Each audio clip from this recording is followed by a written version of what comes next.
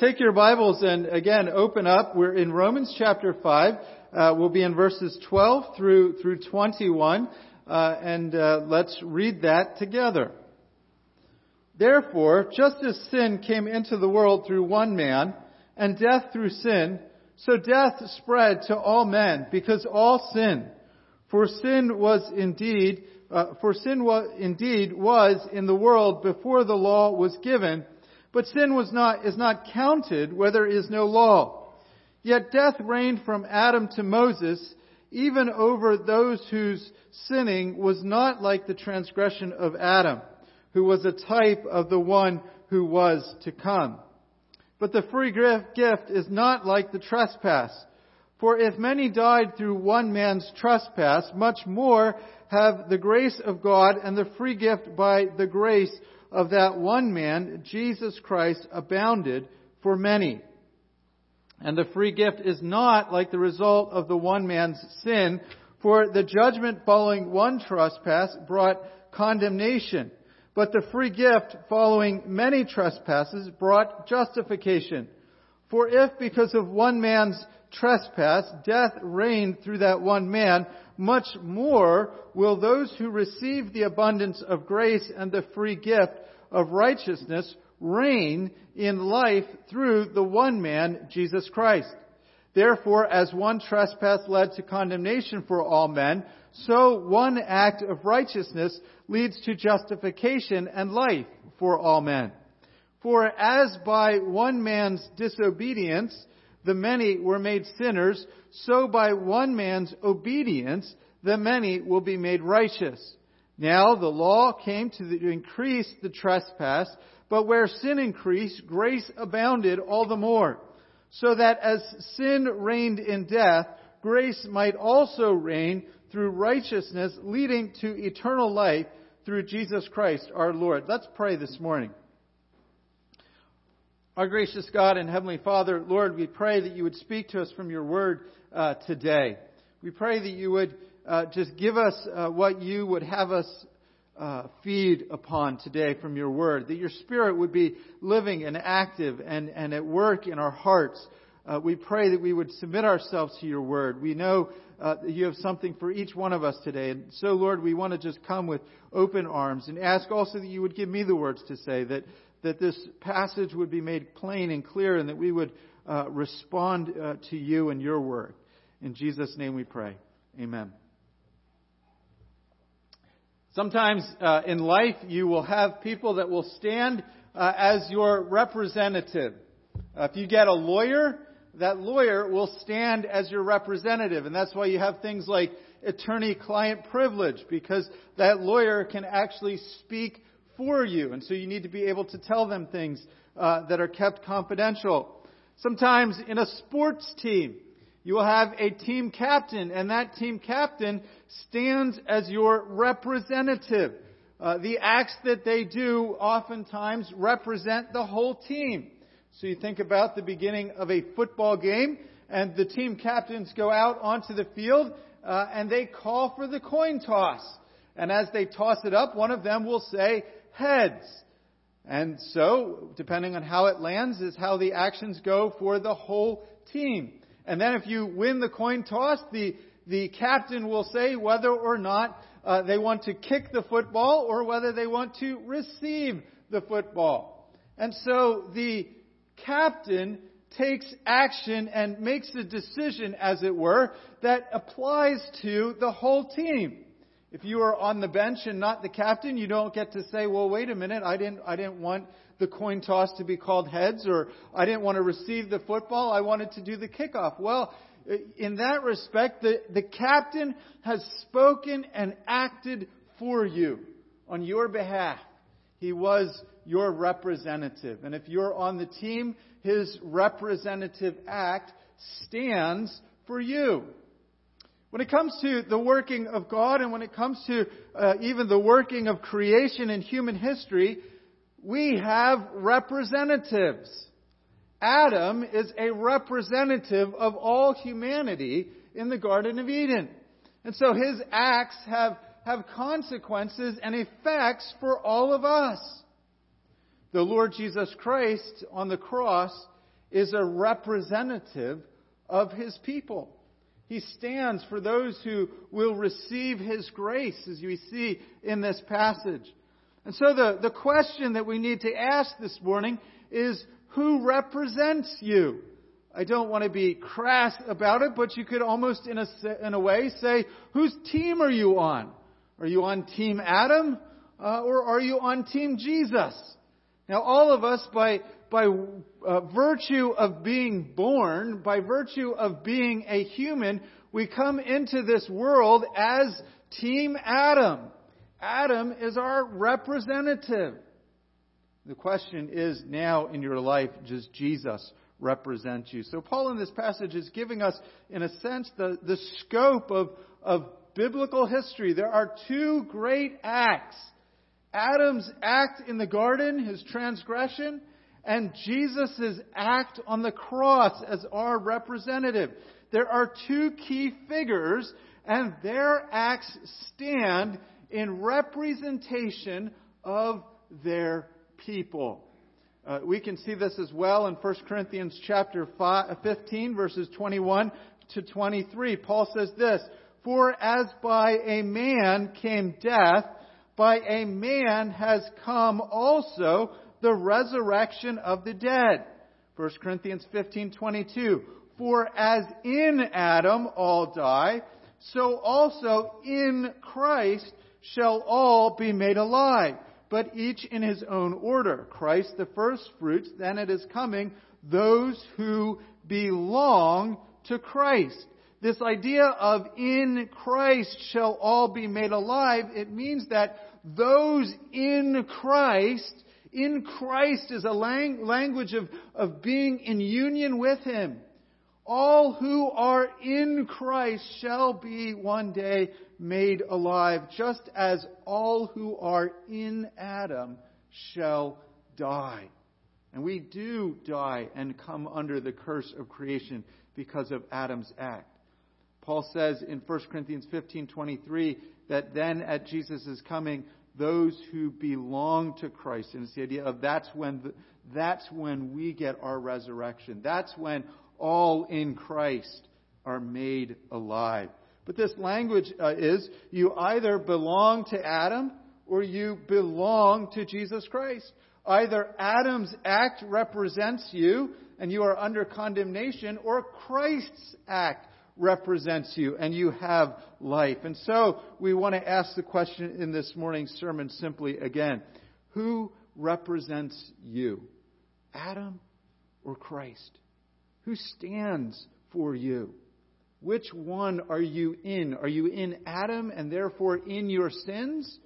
Or are you in Jesus Christ and therefore have the gift of salvation and righteousness from Him?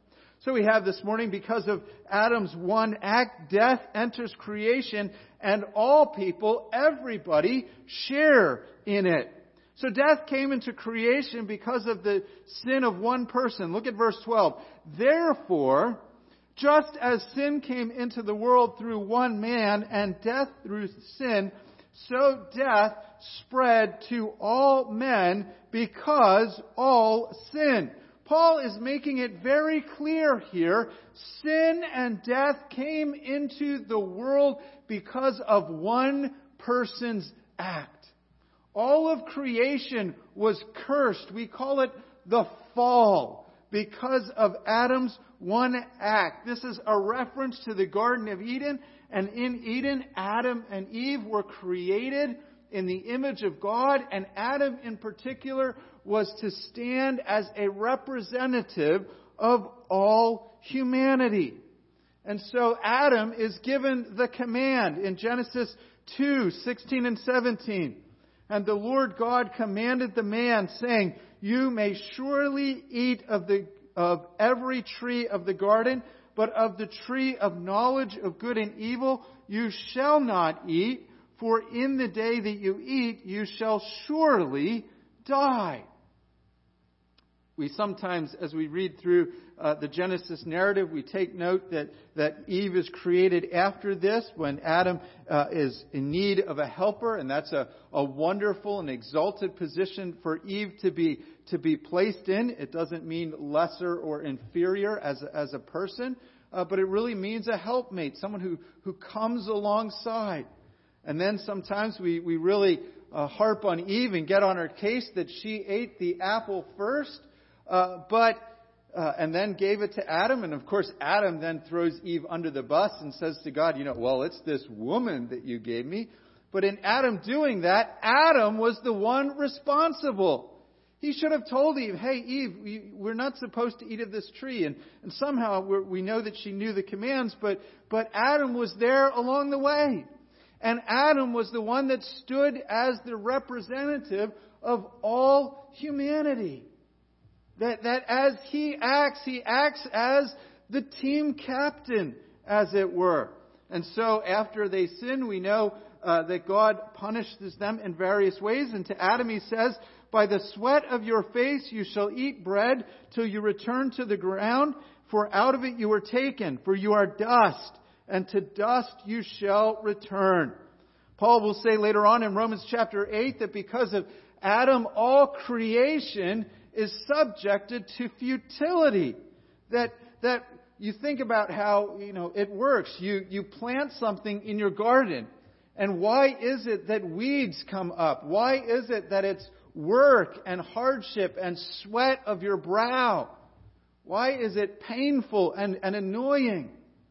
Why is it that there are viruses and evil sicknesses and illnesses in creation?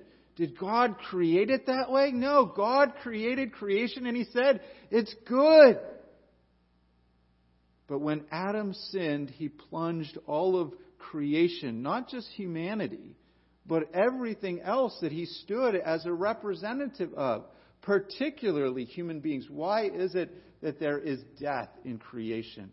Because Adam sinned. Why is it that you and I come into this world, and even from before we are born, we are guaranteed that we will one day die?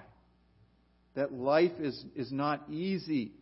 That life often has hardship and sickness and illness, and sometimes even our DNA or our bodies don't work as they should work under God's creative power. Why is that? Because Adam sinned. Therefore, just as sin came into the world through one man, and death through sin. And Paul is going to focus on then the one act of Adam. So he says here, though, so death spread to all men. Or we could translate it, death spread to all humanity, all people, because all sinned. And some have suggested we should translate that part, because of this all sinned. The idea here is that in Adam, everybody dies. You come into this world, and yes, you come in as a sinner, and yes, you will die, and yes, we sin. But why is it we come into the world as sinners? Why is it we come in with a death sentence? Why don't we just start off, everybody starts off kind of in neutral, and then you get to decide which way you want to go? Imagine how it would work on a sports team if everybody automatically decided if they wanted to kick or receive. You wouldn't actually have a team. You'd have half your people deciding we want to kick off and half the people deciding we want to receive, and you're supposed to play on the same team, and how can you even play the game then? The point is, God made Adam as a representative. I think we need to remind ourselves that we would have been no better than Adam if we would have been there as the representative. Adam was a human being just like each one of us, and we all would have made the same decision. Even more than that, when you think about how you come into this life, you come into this life a sinner. No one has to teach little children how to sin. Sin is not just a product of environment, although it can be stirred up even more by environment. We are born in sin because Adam represented us. And so if you think you could do better, think of this for a moment. When Adam sinned, Adam was in a state of innocence. Adam was completely innocent at the time of his sin. He had no internal inclination to sin. You know, that sort of side of us that tempts us. That we find sin to be appealing. We wrestle with what Paul calls the lusts of the flesh. Any kind of sin that is pulling at us and driving us. Adam had none of that, and he still sinned. And how then can we sit here today and say, well, if I had been there, I wouldn't have done what Adam did? You absolutely would have done what Adam did. Because Adam was a true human being, just like you and I. And he stood as our representative, as our team captain, as it were. And then as we go through, Paul will make a comparison between Adam and Moses. For he says, for sin was indeed in the world because before the law was given. But sin is not counted where there is no law. And so you think of someone that Paul might have been writing to, and you think of like how the Pharisees might have counted themselves to be righteous by their ability to keep the law. And Paul's been saying, yes, but everyone breaks the law. We are all sinners. And then someone might counter to Paul and come back and say, well, Paul then, did people sin then before God gave the law at Mount Sinai? And Paul says, yeah, people were sinners. Sin was in the world before God gave the law to Moses. I mean, you just look at biblical history. Cain and Abel, right? Cain kills Abel. That was before there were the Ten Commandments specifically given. You know, Cain knew that it was wrong, even though he hadn't read the tablets given to Moses that said, thou shalt not kill. Sin was in the world, and they knew it was wrong. You think of Sodom and Gomorrah as well. You can think of numerous other examples in the biblical storyline. You think of the days of Noah. You think of the Tower of Babel. Sin was in the world. But Paul says, but sin is not counted where there is no law. This is the idea of there is no legal reckoning of sin. There is no, it's sin and it's wrong and it's evil and we know that. But there is no legal way to account for it yet until there's a law. Let me kind of just use a human example. I don't know if this is exactly how it worked, but for the sake of example, you'll just have to play with me here. Imagine before there were credit cards, right? Stealing is wrong. And then they start making credit cards. And credit card theft comes along. People can steal your identity and steal your money specifically through taking your credit card. And yet there probably was a time where there was no law. There were laws that said stealing was wrong, but there was nothing that covered credit card fraud. Was there the sin and the wickedness and the evil of credit card fraud before the law was made that credit card fraud is illegal? Yeah, absolutely. And I'm sure they probably figured out ways to charge people. But you know how it is in the government. Then they come along and say, we need to beef up the law. We need to make a better law to handle this crime that has started now. And so they write a new law. And so then when you take someone to court, you have a specific way of reckoning charges against them for holding them into account. Paul is saying all the way from Adam to Moses, people had been sinning. It had been wrong, and sin is in the world. And how do we know people were judged for their sin? Because people died in that whole period. Death is the punishment for sin, and death entered creation because of Adam's act. And then the law came, the law given to Moses, the law at Mount Sinai, and God spelled these things out even more. But it wasn't as if there was no penalty for sin before that. It wasn't as if people were getting off scot-free. Paul is again showing us how Adam's act represented people. We see death in creation between the biblical time frame of Adam and Moses. Look at verse 14. Yet death reigned from Adam to Moses, even over those who were sinning, not like the transgression of Adam, who was a type of the one to come. So the idea here is people were sinning and they knew that it was wrong, even though there wasn't a specific command of the law given during that time.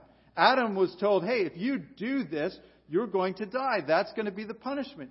At the giving of the law, part of the thing is, do this and you will live. Do this and you will die. In some ways, it fits the pattern of what was given at the Garden of Eden. And Paul is saying, but you know that death reigned during the time in between, even though the law hadn't been saying yet, do this and you'll die. Why? Because Adam was the representative who plunged all creation into sin. When we stand before God as our judge, we are not going to be able to claim, well, I didn't know that was wrong. You know how your kids are sometimes when they do that. Even sometimes, like you lay out the rules and you're very careful and you maybe even put a list up on the refrigerator or whatever. Hopefully it's not too long and exhaustive. But then the kids come along and you've told them before, hey, don't eat a cookie before dinner. And they come in, they're playing, they come in, they eat a cookie and I didn't know that we weren't supposed to do that. Oh, I thought that was last time, not this time. It's almost like if you don't retell them every single day, suddenly the rules reset and they don't apply. Some of you parents are smiling. It obviously goes on in your home as well. But you can't make this claim. You can't say, well, I never read the Bible. I never heard the Ten Commandments. Somebody living in the time of Moses can't say at the Last Judgment, somebody living at the time of Noah, for example, couldn't say at the Last Judgment, well, we didn't know these were wrong because the commandments, 10 Commandments, weren't given till several thousand years later. Death reigned because Adam represented us. We are born into this creation under death, and in that death, we absolutely go out and compound that with our own sins, and we are guilty of our sins. But why did God do this? Adam stood as our representatives. Two things I want you to think about first this morning, and we'll kind of unpack this as we go. But what you think of Adam will affect what you think of Jesus Christ. We all like the idea of Jesus Christ representing us. We all, I would hope, want that. But then sometimes when it comes to this idea of Adam standing as our representative, we might say to ourselves, well, that doesn't seem fair. And then, as I said before, we might even say, well, if I was there, I wouldn't have done that. Why should I come into creation under a death sentence when I didn't do anything? Adam stood as your representative and would have done exactly what you would do if you had been there.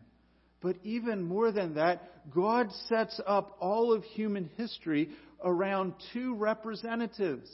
Either Adam stands as your representative or Jesus stands as your representative. And how you understand Adam's representation, what you think he did or didn't do for you, will connect to what you think Christ does or does not do for you in his representation. In other words, if you don't like that Adam's one act represented you, how are you going to like that Jesus' one act represents you? You want Jesus to represent you, then let's also acknowledge that Adam represents us. We are all born sinners and in need of salvation because we come into this world in Adam. Can I get little banners and foam fingers? Team Adam. That's the way that we're born. Because God set up human history this way so that Christ could represent us. Second thing this morning, we really need to buck the opinions of our culture and the portrayal of our culture that people are born basically good. We're not born basically good. We're born under sin. We're born, and from the moment that we are conceived, we are already getting old and dying and wearing out. Now, hopefully and thankfully, many of us live long spans of life. But you have illnesses, you have sickness, you come into a world where there is a constant struggle, where there is a moaning and groaning in creation. And why is that? Because you come into a world where Adam acted in the Garden of Eden as a representative. God created it good, and Adam sinned. And we come in as descendants of Adam. We are part of his kingdom. We are an heir. Just as we would have been an heir of the Garden of Eden and all the good things that God made out of creation if we were born. In a sense, you can say, yeah, let's blame Adam. But we are not born basically good. Now, look, little children, yes, they're really cute. And yeah, they have nice smiles and all of those things. And those are wonderful and good. And I'm not trying to minimize that for a second. But you, if you've been a parent for any amount of time, know this. You don't have to teach your little kids to be bad. I remember one of our daughters, and I won't say which one, but when she was really young, like 2 years old, we had brownies out on the counter. And in the morning, at our old house, our bedroom was downstairs and hers was upstairs. And in the morning, I'm downstairs in our room, and we're next to the kitchen, and I hear this crinkling of plastic. And then you don't hear anything. And I actually thought it was a mouse running on the counter, because we had that happen one time when we were renting an apartment. And so it sounds the same. And I walk out there, and here she is. She's down on the floor, cutest little 2-year-old you could ever see. She's got the plate of brownies, and half of her hand is filled with brownies. You know how you smush them and they fall over? And she looks up, and she's just got brownies all over her. And she just has this, she's cute and adorable, and yet she knew this was wrong. And she kind of looked at you like, what? I'm just here eating brownies. Your kids are cute, but I didn't have to teach her. Her coming down and sneaking those brownies was not a product of her environment. Now, I don't think she got in too much trouble, because we did try to give her instruction and correct in a positive way. But you don't have to teach your kids. You don't have to teach your kids how to fight.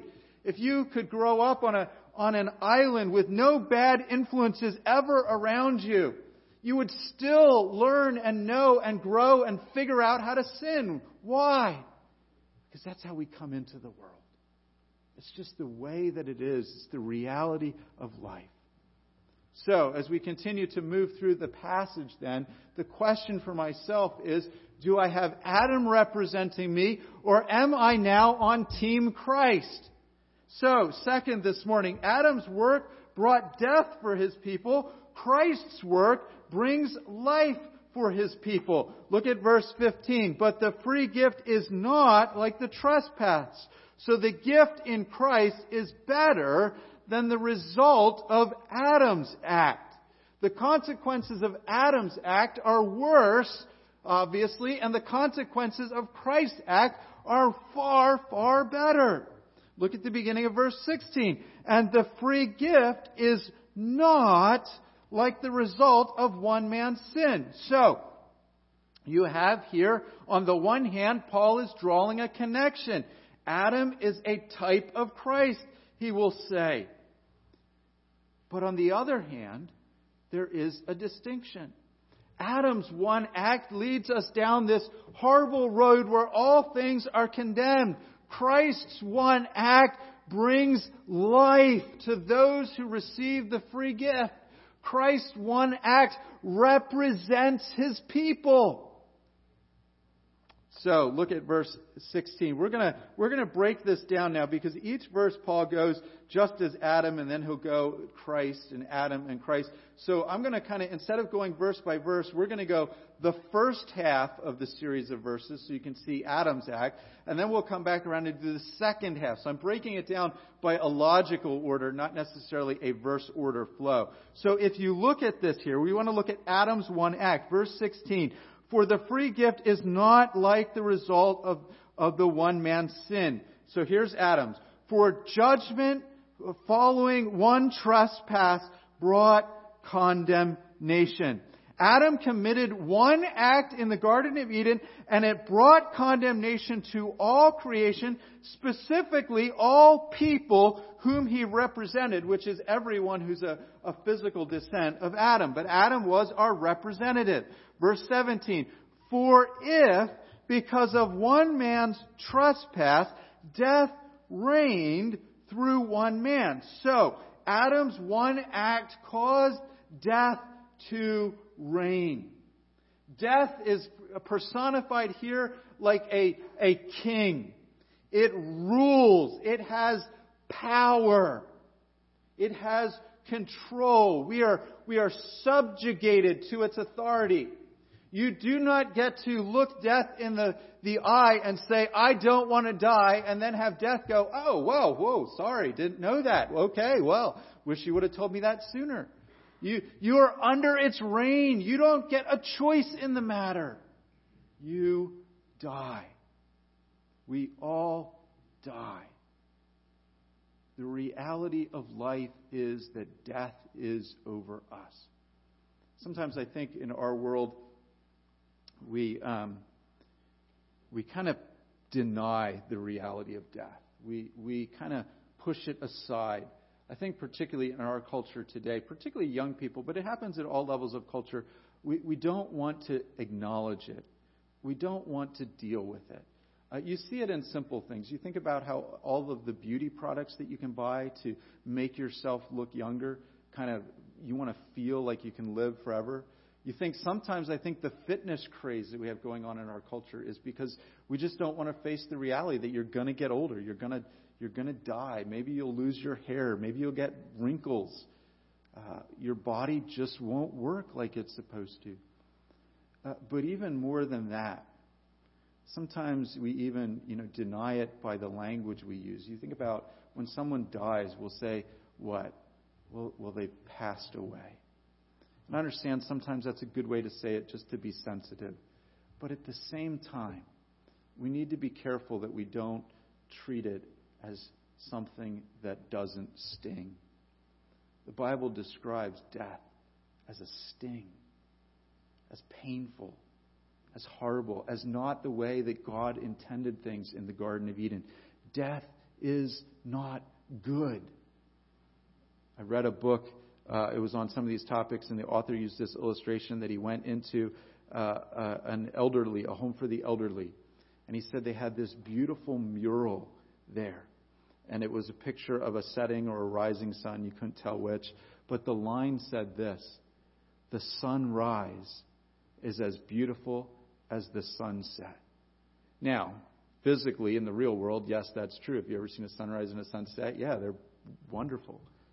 But is a baby being born just as beautiful as someone dying a horrible death from cancer? Stand by somebody's hospital bed as someone is dying and tell them the sunrise is as beautiful as the sunset, and see what happens. Now, I'm saying that facetiously. Don't actually do that, because they will probably slap you, and if they do, you probably deserve it if you said that. But we deny the reality of death, the horridness of it, the pain of it. We push it down and suppress it. It's even, we even identify denial as one of the stages of grief. Death is not what God intended for the creation. Because of one man's trespass, death reigned through the one man. His one act represented us. Verse 18, therefore, as one trespass led to the condemnation of all men. It's just like Paul said in 1 Corinthians 15:22, 15:21, for in Adam all die. Verse 19, the last one there. For as by one man's disobedience the many were made sinners. And we do become sinners, and we do compound on Adam's one act. And it's not as if we're just judged for Adam's sin, because we go on and we have a whole plethora of sins that we add to that we are rightly held guilty. So you can't just say, well, it's all Adam's fault. No, you sin too. You and I are all sinners. We need Christ And we need Christ to represent us. And this is the hope of this passage. Christ's one act. Look at verse 16. And we're going to go now the second half of the verse. Let me read the whole thing. And the free gift is not like the result of one man's sin. For the judgment following one man's trespass brought condemnation. That's Adam. But Christ, the free gift following many trespasses, brought justification. So it's not as if Christ's act just undoes the sin of Adam. It's not like He just sets it all back to neutral and says, well, now go on and try to do it right for yourself. But it's after many trespasses. It's after many sins. Where sin abounds, God's grace has abounded all the more.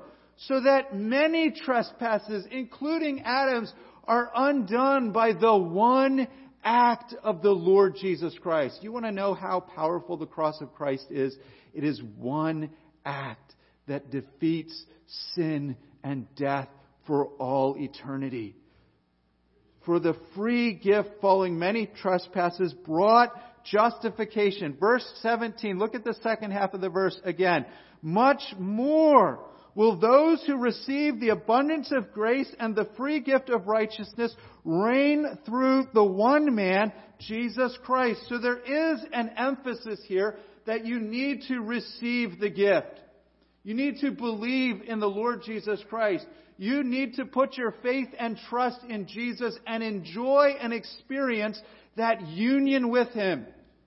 By faith or through faith, we move from being on Team Adam to being on Team Christ. And you're going to get tired of me saying that by the end. It's going to be like the new hashtag, right? Team Christ. Woo. But it displays the representation. Look at verse 18. So one act of righteousness led to justification and life for all men. One act of righteousness. Christ, being the righteous one, dying on the cross, leads to justification and life of all people. Now, Paul is not preaching universalism here. He's not saying that all are automatically saved. He's made it clear, the verses before, that it's for those who receive the abundance of grace. It's for those who partake of the free gift. But what he is talking about is the act represents all who are in Christ. Remember 1 Corinthians 15? In Adam all die. In Christ all are made alive. And then it says in the next verse, first Christ who is the first fruits, and then at His coming, all who what? Belong to Christ. Everybody is in Adam by virtue of who we are as human beings. We need to come and be in Christ. It's part of God's plan from before the foundations of the world, but we also need, when we hear the gospel, to respond by faith. And Christ's one act brings righteousness and life to everyone who is in Christ.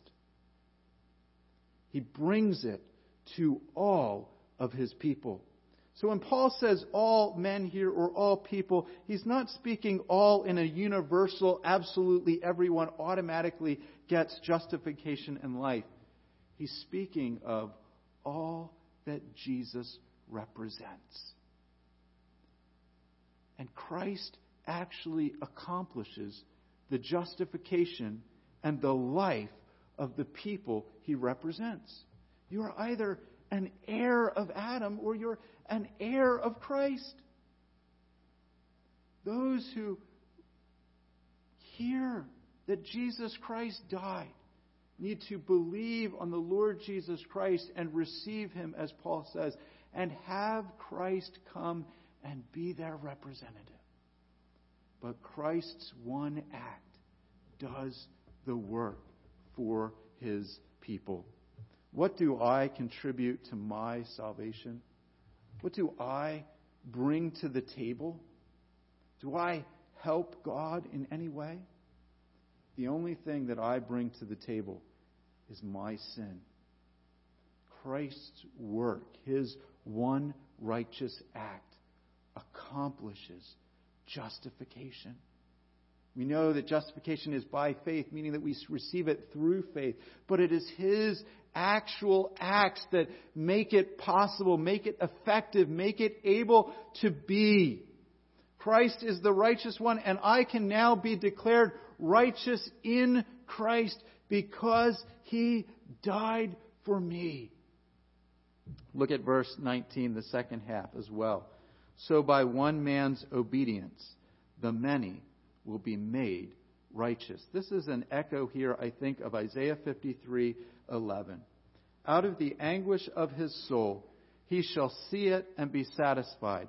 By his knowledge shall the righteous one, my servant, that's a reference to Jesus, by his knowledge shall the righteous one, my servant, make many to be accounted righteous, and he shall bear their iniquities. Romans 4:25, who, Jesus speaking of him, it says, who was delivered up for our trespasses and raised for our justification. The point that we are saying is this: the cross of Jesus Christ saves. It saves sinners. Have you come to the cross? Have you believed on the Lord Jesus Christ and partaken of this gift?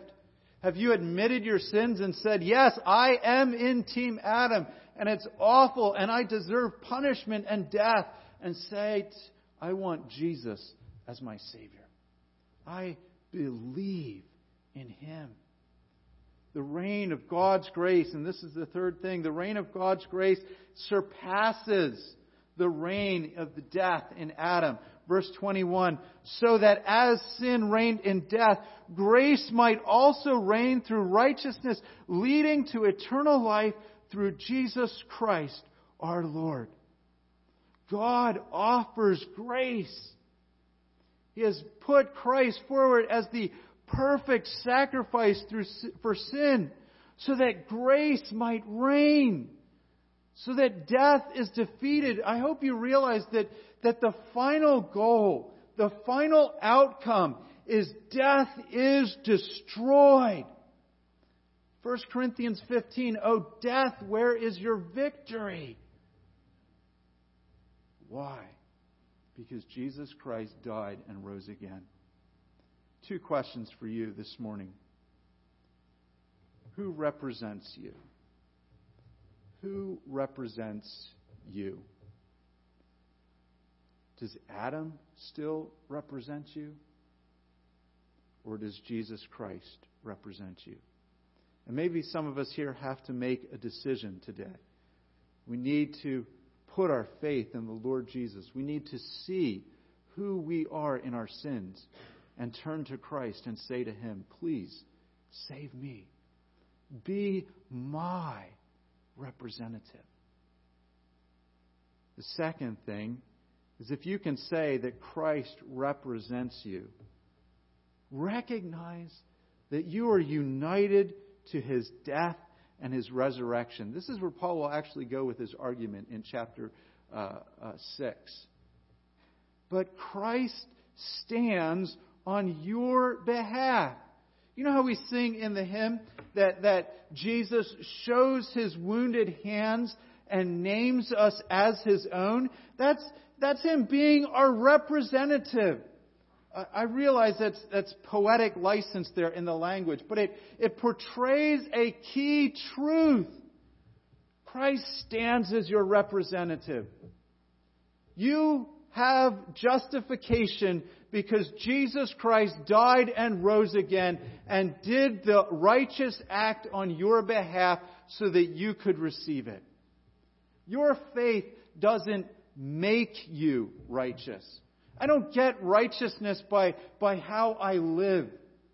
I'm able to stand before God because of how Christ stood there for me, paid for my sins, and carried out the righteous act that I need to be justified. We receive that through faith. Do you have a confidence in the cross of Christ? Sometimes when we're struggling with something, that's precisely where we need to go. Back to the cross and say, what did Jesus do for me? Sometimes in our Christian lives, we get cocky as we go through our life. Maybe we are making progress in our holiness or our behavior, but it can suddenly become a thing where very subtly sin will creep up and we start to get confident in our own abilities. If we want to be confident in our own abilities, look at who we were in Adam. We had no abilities. We had nothing to offer. Look at who you are in Christ. Christ has offered it all and done the work of salvation for you.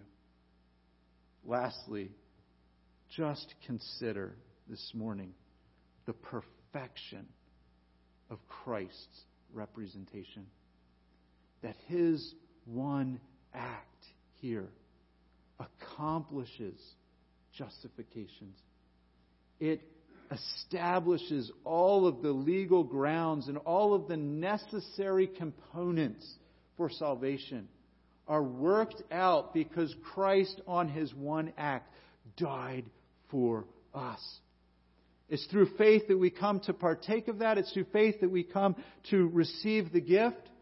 But Christ is the one who, if I can put it this way, built the entire gift.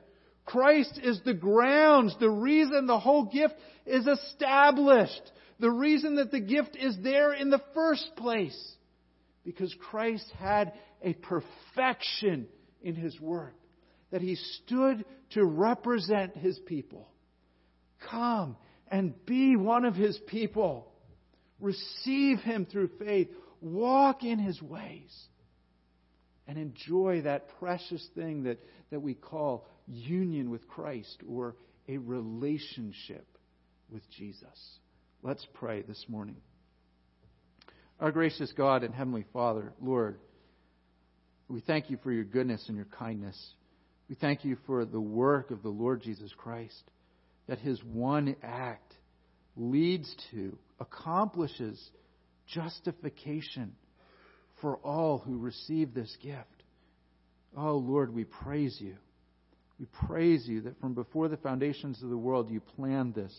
And in the fullness of time You worked this out perfectly.